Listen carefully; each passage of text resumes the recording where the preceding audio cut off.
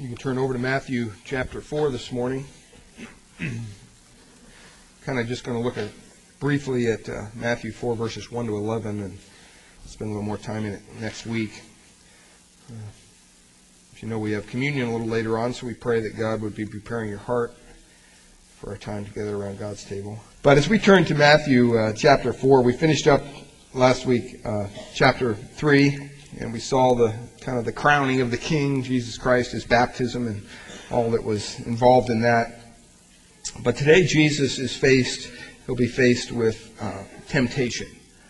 And temptation is one of those things that affects everybody. Doesn't matter who you are. Doesn't matter how long you've been a Christian. Doesn't matter how short you've been a Christian. Doesn't matter what your age. Temptation faces us all. And here we find that after Jesus was baptized, Matthew tells us that he was led by the Spirit, the Holy Spirit, into the wilderness to be tempted by the devil. And so we want to look at how Jesus faced his temptation today, just kind of in a nutshell, 3 brief points. And then we'll show how that can allow us to face our temptations. But let's read. You can read along with me as I read verses 1 through 11 of Matthew chapter 4. Then Jesus was led up by the Spirit into the wilderness to be tempted by the devil. And when he had fasted 40 days and 40 nights, afterward he was hungry. Now when the tempter came to him, he said, "If you are the Son of God, command that these stones become bread." But he answered and said, "It is written, for man shall not live by bread alone, but by every word that proceeds from the mouth of God." Then the devil took him up into the holy city, set him on the pinnacle of the temple, and said to him, "If you are the Son of God, throw yourself down, for it is written, He shall give His angels charge over you, and in their hands they shall bear you up, lest you dash your foot against a stone." And Jesus answered to him, "It is written again, You shall not tempt the Lord your God." Verse 8, Again the devil took him up onto an exceedingly high mountain, and showed him all the kingdoms of the world and their glory. And he said to him, "All these things I will give you, if you will fall down and worship me." Then Jesus said to him, "Away with you, Satan, for it is written, You shall worship the Lord your God, and Him only you shall serve." Then the devil left him, and behold, angels came and ministered to him. Today we want to look at how we can face, not only how Jesus faced temptation, but how we can face temptation. We see here that Jesus clearly had power in his life over temptation. And hopefully that example that he lays out for us here in Scripture will give us some input and some advice on how best that we can face temptations in our life. And temptation is something that we all face at one point or another continually in our life.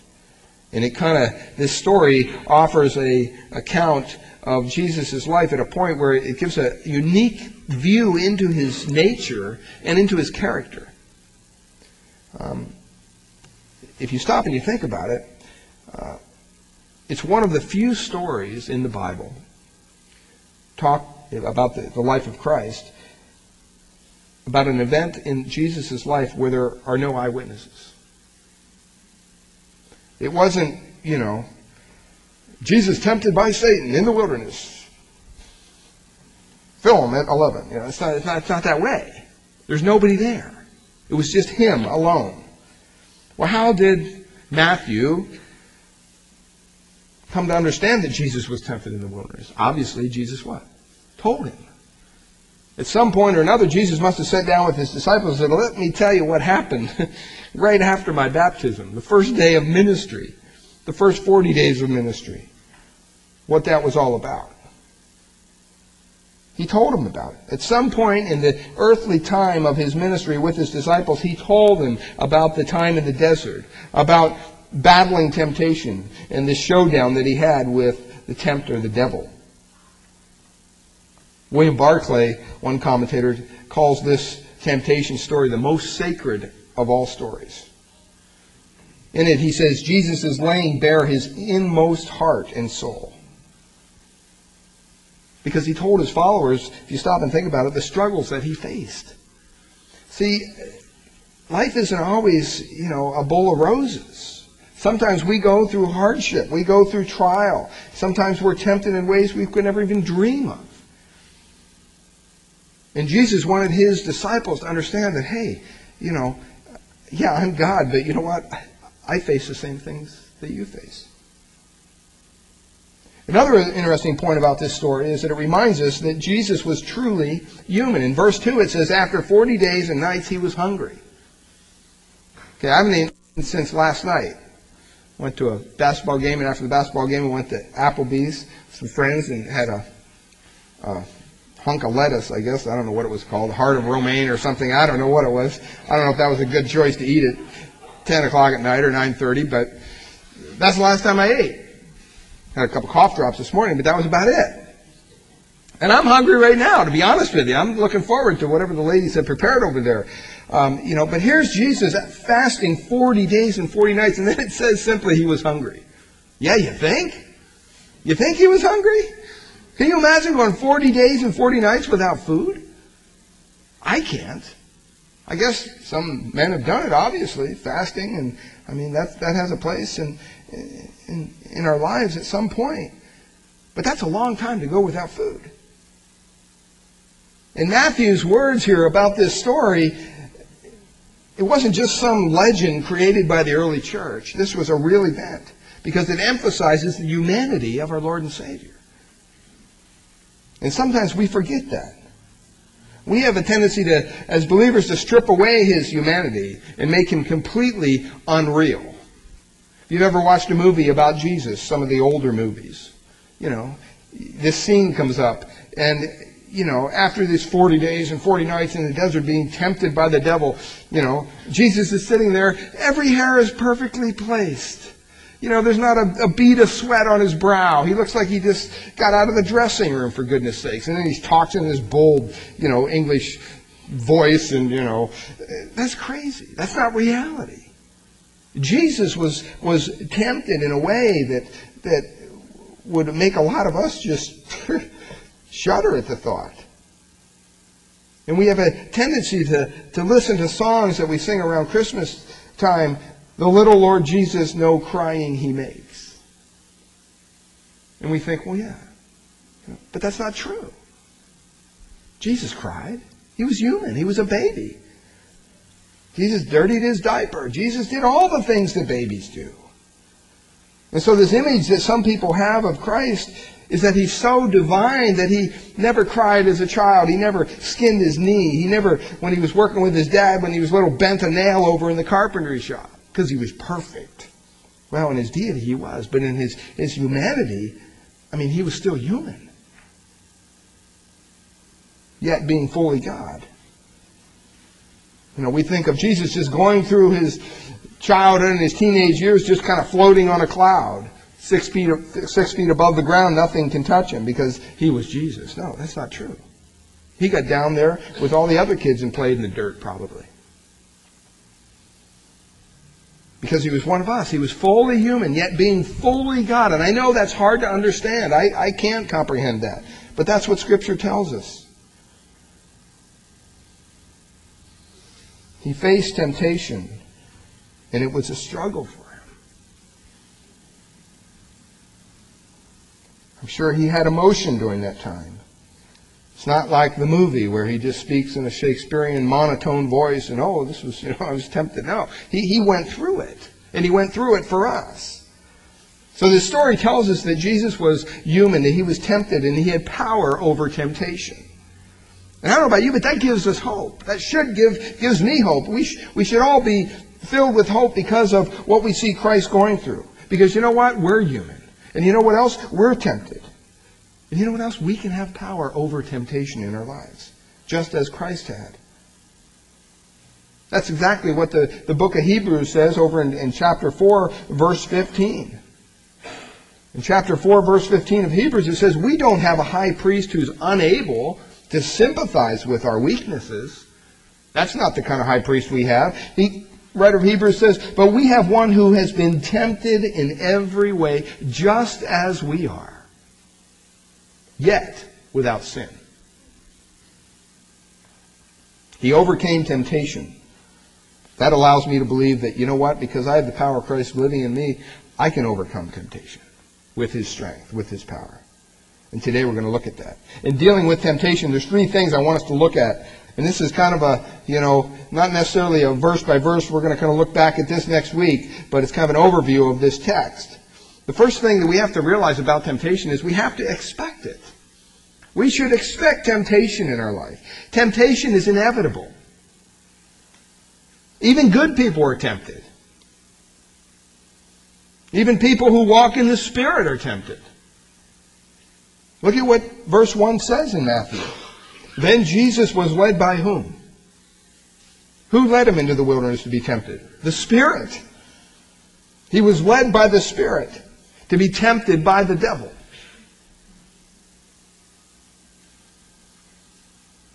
Why would God do that? Why would God lead the Son of God somewhere where He's going to face struggle and hardship and be tempted, enticed to do evil? But He was doing exactly what God wanted Him to do.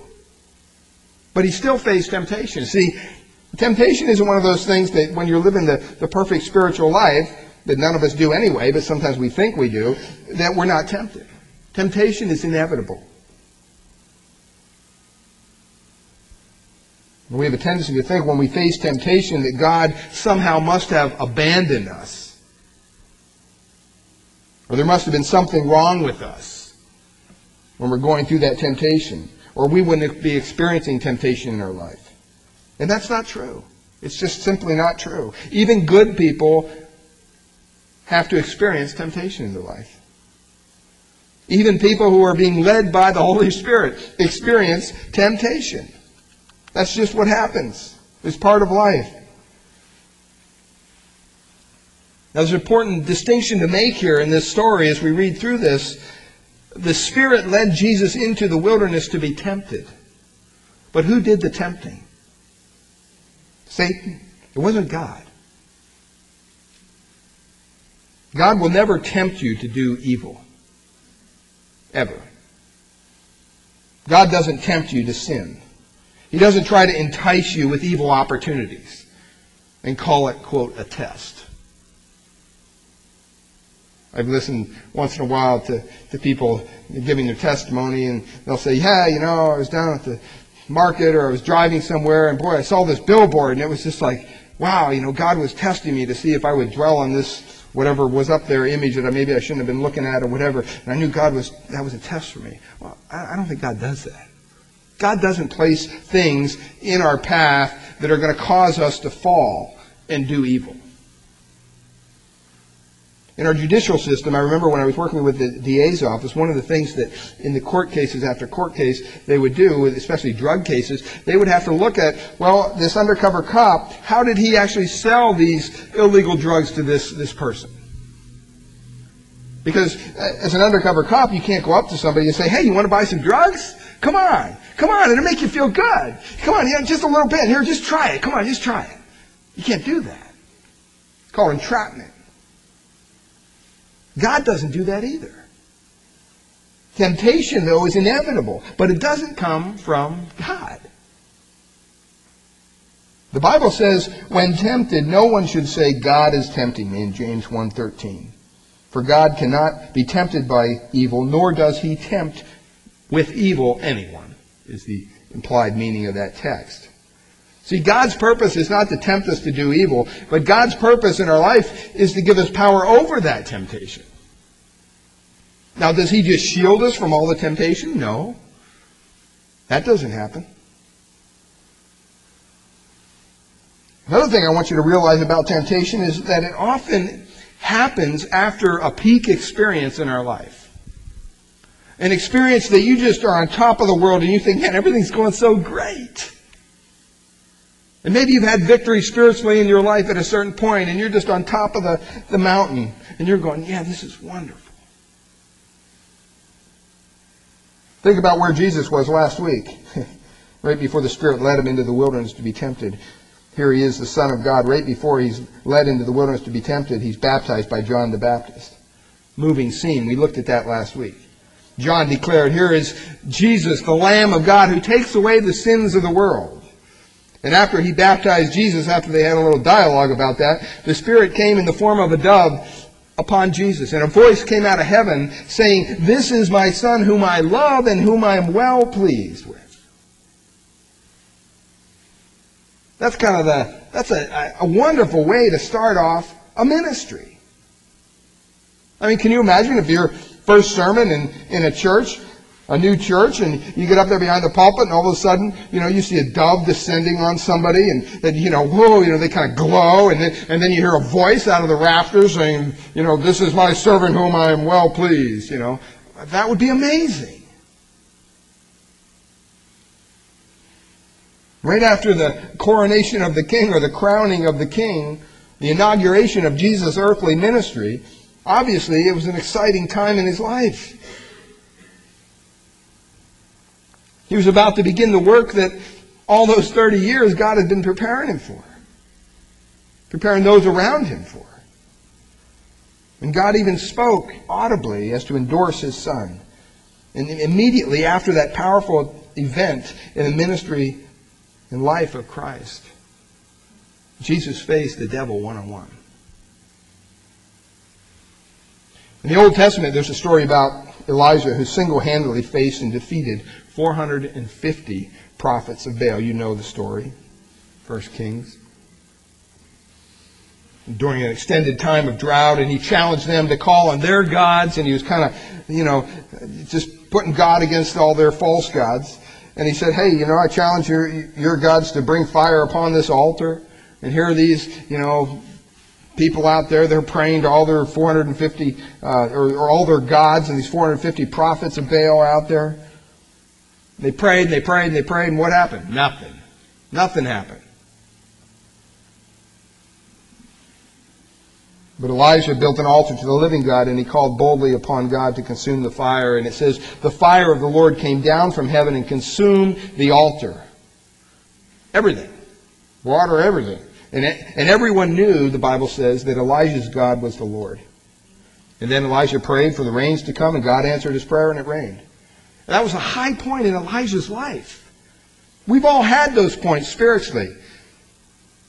God answered our prayer, or maybe a loved one gets saved we've been witnessing to and praying for years, or somebody's doing medically better, and we're just rejoicing in the Lord. Maybe our relationship's just going so much better than what it was before, and we're just, boy, this is great. In the life of Elijah, immediately after that high point in his life, he heard Jezebel was angry with him and wanted to kill him. And what did he do? He panicked and he ran for his life. And here we find Elijah out in the desert. And he told God in 1 Kings 18, "I can't take this anymore. Just kill me." Here's a guy who just, before was on top of the world. He was courageous when he faced the 450 prophets of Baal. But he ran like a coward when he heard about threats from this woman Jezebel. And that's just the way it happens. You remember when Israel had been delivered from Egypt? Pharaoh came pursuing Israel with his army. Hezekiah, even when he left the Passover, Sennacherib came against him. All these points, even Paul, when he received the revelations, then all of a sudden he was assaulted with all these temptations. Doesn't make sense. But that's what happens in our life. That's just real life. That's how temptation happens. After a peak experience, we often find ourselves alone in the desert. There's a big game today. And, one of the hardest things for a coach, doesn't matter whether they're the NFL or NBA or whatever. In his book, Pat Riley talks about, in his book, The Winner Within, NBA coach, he talks about how difficult it is for a championship team to win a second consecutive championship. Because that peak experience, they won the Super Bowl or they won the championship, whatever it is, it leads to a whole new type of struggle that these players go through. Because it's almost like they arrived. The team that wins tomorrow or today probably won't win, may not even show up next year. That's just the way it goes. They hit their peak. And if you're not ready for success, it can be very hard to handle. Benjamin Franklin said this, success has ruined many a man. And that's so true.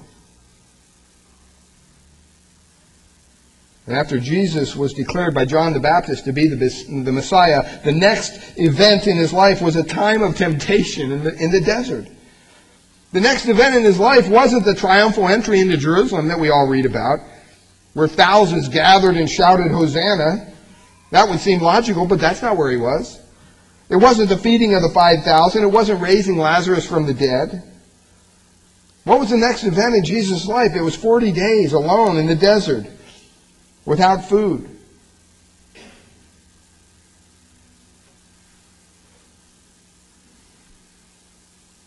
And after that high point, he faced temptation. A peak experience in our life is always usually followed by some form of temptation. So we need to expect it. There's always a time of struggle. And when we think everything is going great, well, you better brace yourself and just say, hey, I haven't arrived and this isn't it. There's going to be a low time after this sometime. You can expect the time of testing to follow. Another thing, just quickly about temptation, is that it always attacks us when we're most vulnerable. Have you ever realized that? Always. I mean, here's Jesus alone in the desert for 40 days and 40 nights without food and water, and the tempter came to him and said, look at what he says in verse 3. If you are the Son of God, you can make all these stones what? Become bread. What did he do? Satan hit Jesus right where he knew it would hurt. He was hungry. He hit him on his humanity side and said, man, I know your gut is just retching right now for food. And you know what? If you're the Son of God, you could turn these stones into bread. Why don't you do it, Jesus? Go ahead. He knew the idea of eating food was the most tempting thing in his humanity that could be put in Jesus' mind. And he wanted Jesus to abuse his own power for his own needs. And so he attacked him where at that moment he was most vulnerable. He tried to get him to eat. Here's a simple fact in life. Temptation doesn't hit you when you're strong and where you're strong. It always hits you where you're weak. Your weakest link, that's where it's going to hit you. If your business is thriving but your marriage is on the rocks, guess where Satan's going to hit you? The tempter's going to come after that area. If you have a strong family life but you're going through some struggles at work, guess where the tempter's going to hit you? He's going to hit you in the weakest link. He'll find wherever you're vulnerable, and he'll go after it. It's just like, if a key player did not show up today for the Colts on their offense, what are the Bears going to do? The Bears are going to they're going to know that. Hey, that guy's not showing up for the game. He's injured, whatever reason, he's not going to play. We're going to hit him on that side, or we're going to hit him with passes if it's a defender, whatever it might be. They're going to hit him where they're weakest. Same thing the enemy does. He hits us where we're most vulnerable. So does that mean you just give in the towel and say, oh, well? No, it doesn't mean that at all. It means that we have to somehow rise to the occasion. We have to somehow face temptation in God's strength and not our own. Jesus was really at the point of starvation almost, but he didn't give in. To experience power over temptation, the first thing you need to do is you need to learn that it's going to happen. We have to expect it. It happens to everyone. It happens to good people. And it frequently comes after a victory in your life. And it always hits you where you're weakest, not where you're strongest. Secondly, we have to understand temptation.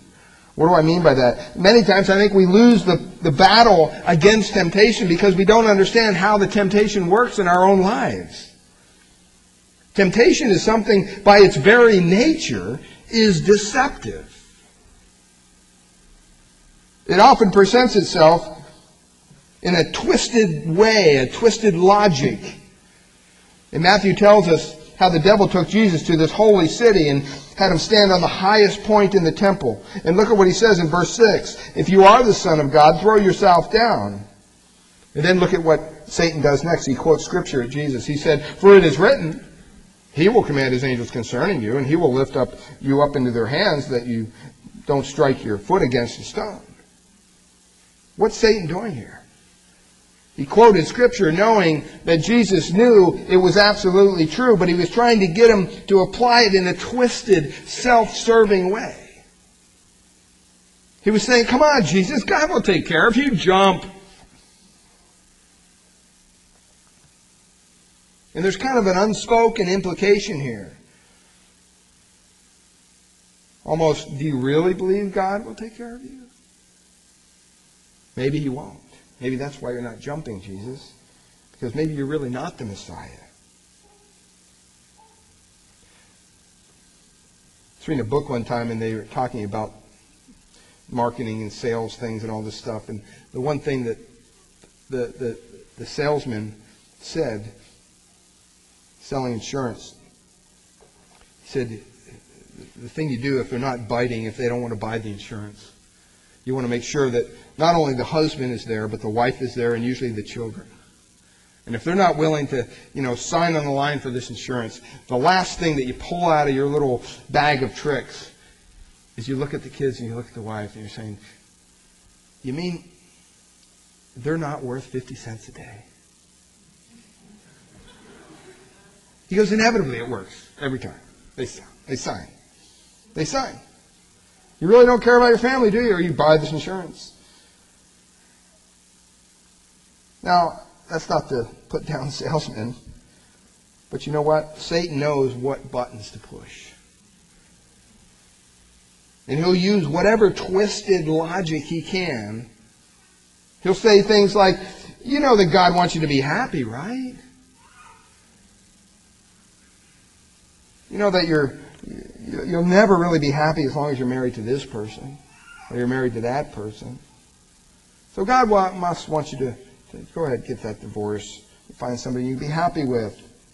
Unless, of course, you believe that God just wants you to be miserable the rest of your life.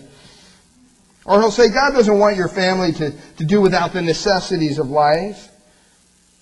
And you need your money more than the government needs it. So you know what? It's okay to cut those corners on your income taxes. Nobody's looking. Nobody ever find out. Spend that money on your kids. Rationalize it. Or in business, maybe, hey, the customer never find this out. Who cares? They don't know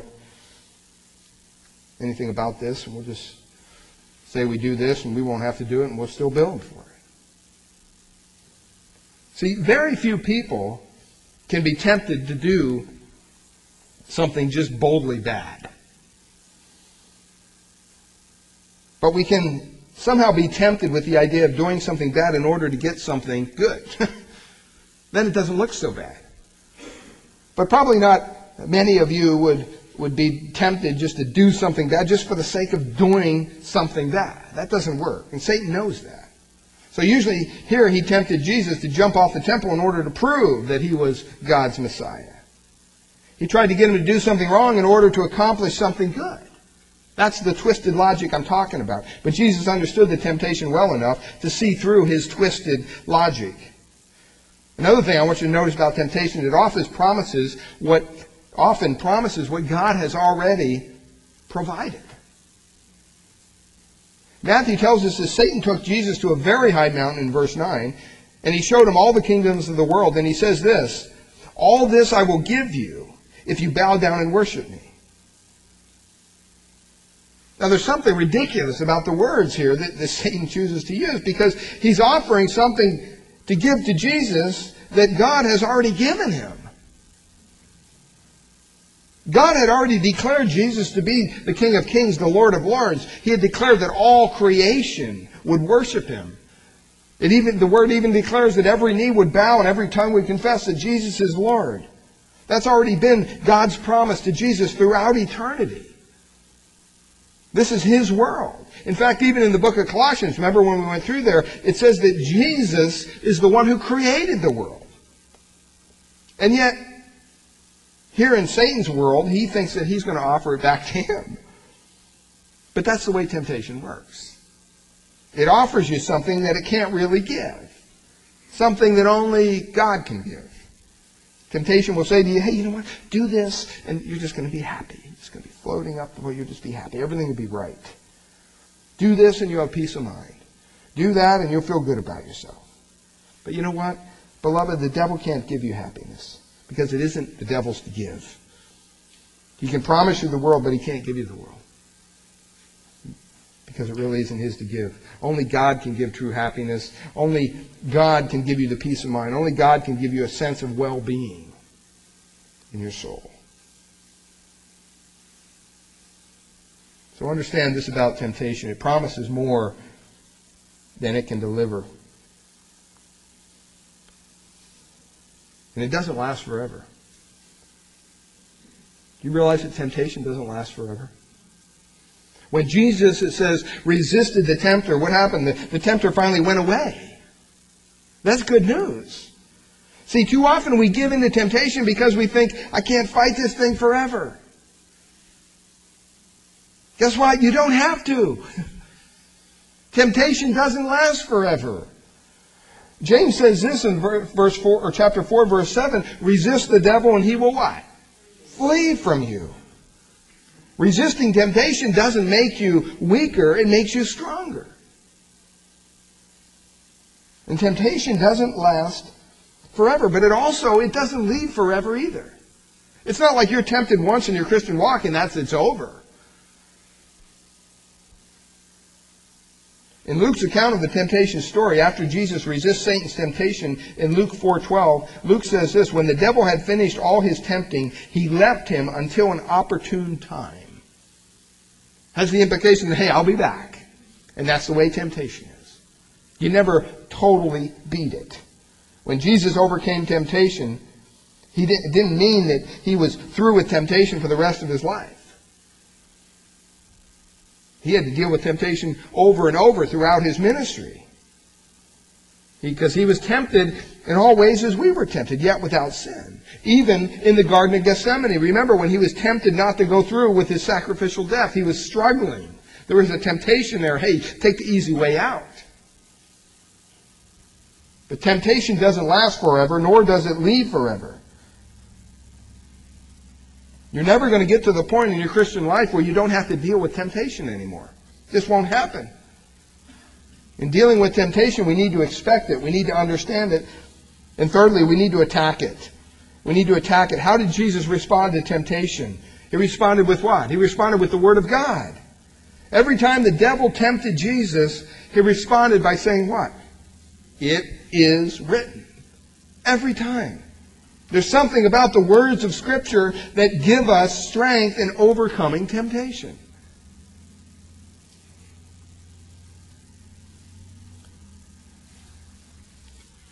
And there's various ways that you can apply that to your life. If you struggle in your thought life, there's verses that you can pull out of Scripture and memorize and say, boy, you know what, I'm struggling with that. Maybe if you struggle with dishonesty, Proverbs, memorize some Proverbs and put those in your head. Psalm 119:11 says, I've hidden your word in my heart that I what? That I might not sin against you. David understood that principle. Taking God's word and applying it and putting it inside our mind and our heart, so that we can attack temptation when it comes.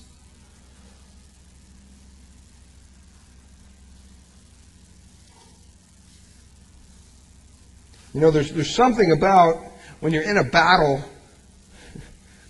and you run out of ammo. If you ever played paintball or any of those things, there's something about, you got your enemy right where you want them and you're just hammering them, and then all of a sudden the little thing's, runs dry and there's no more ammo. You don't want to be in that situation. That's a very precarious situation to be in.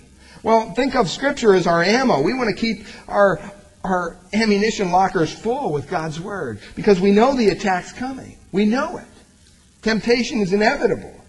And when that temptation comes, we want to be able to say, hey, it is written. God's Word says this. I don't have to get into that. Whatever it might be.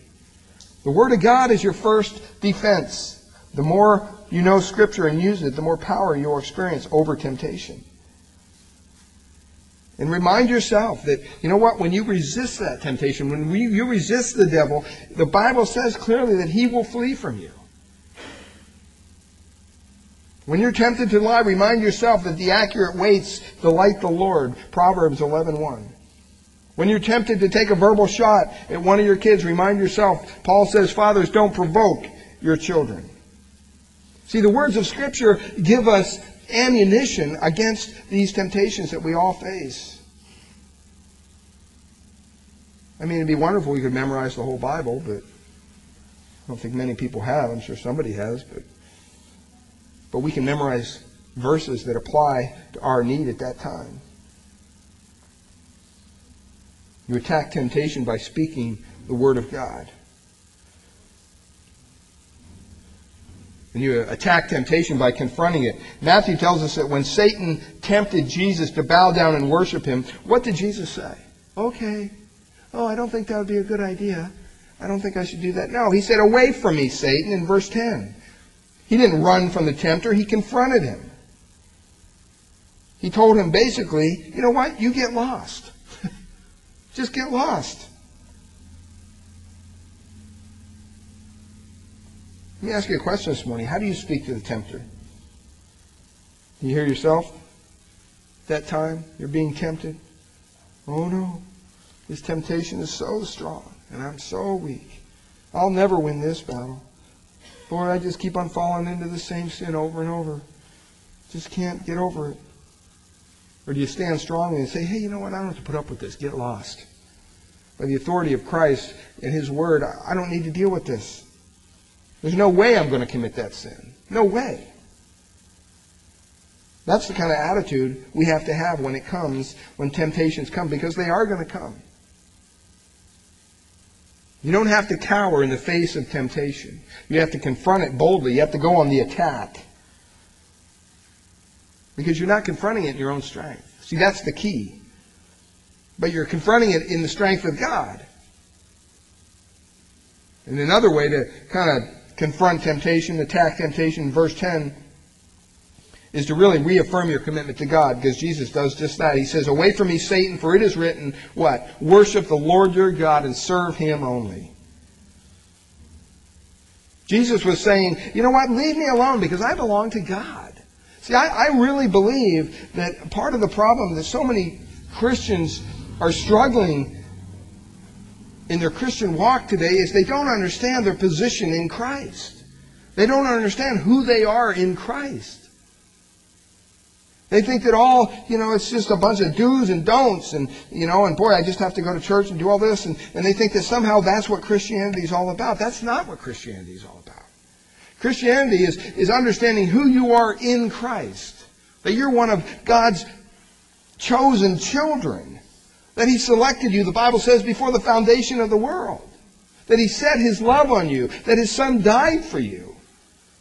And that He caused you to believe in Him. And there's not anything that can happen in your life without God saying, okay, I'll let that happen. Not one thing.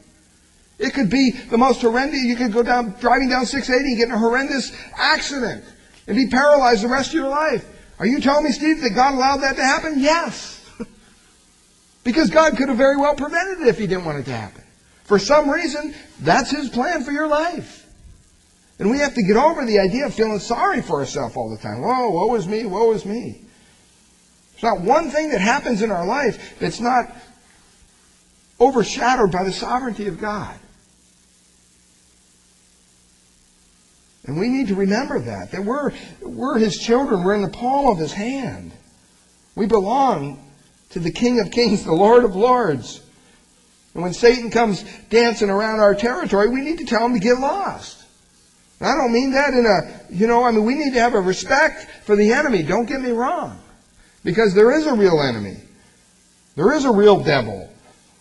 And he does have demons, and they're hard at work to cause you to fall short of God's glory in every way possible. But you know what? Once you understand your position in Christ, and you understand that you have victory over sin, for the first time in your life in Christ, you can have victory over sin. You don't have to just go along with the crowd and sin. For the first time, the power of the Holy Spirit is within you saying, do the right thing. I'll help you do the right thing.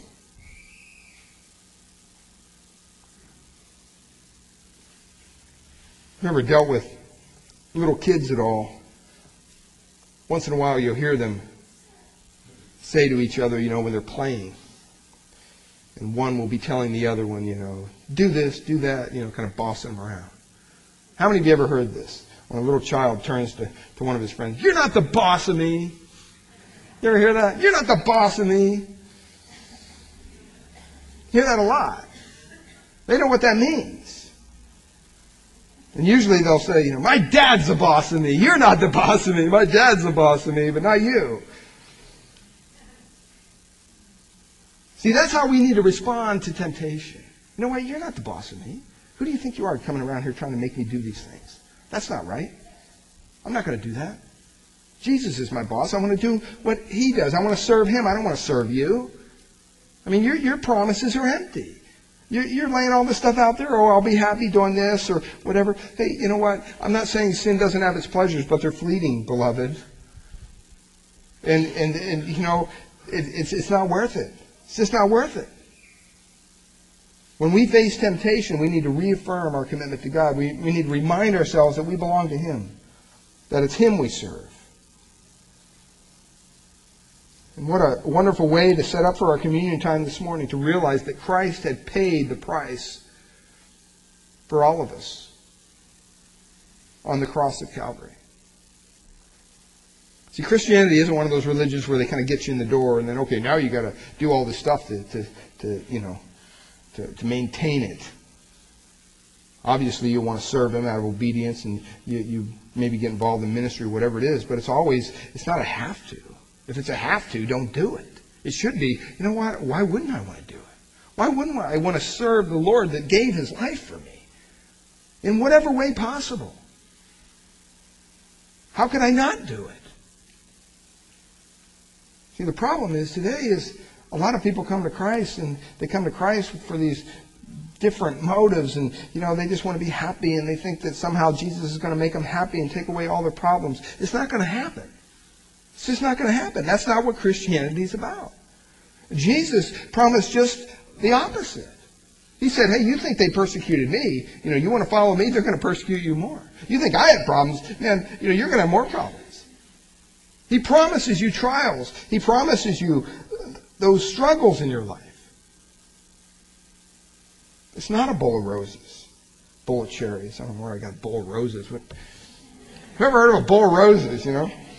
Bowl of cherries, I guess is the phrase.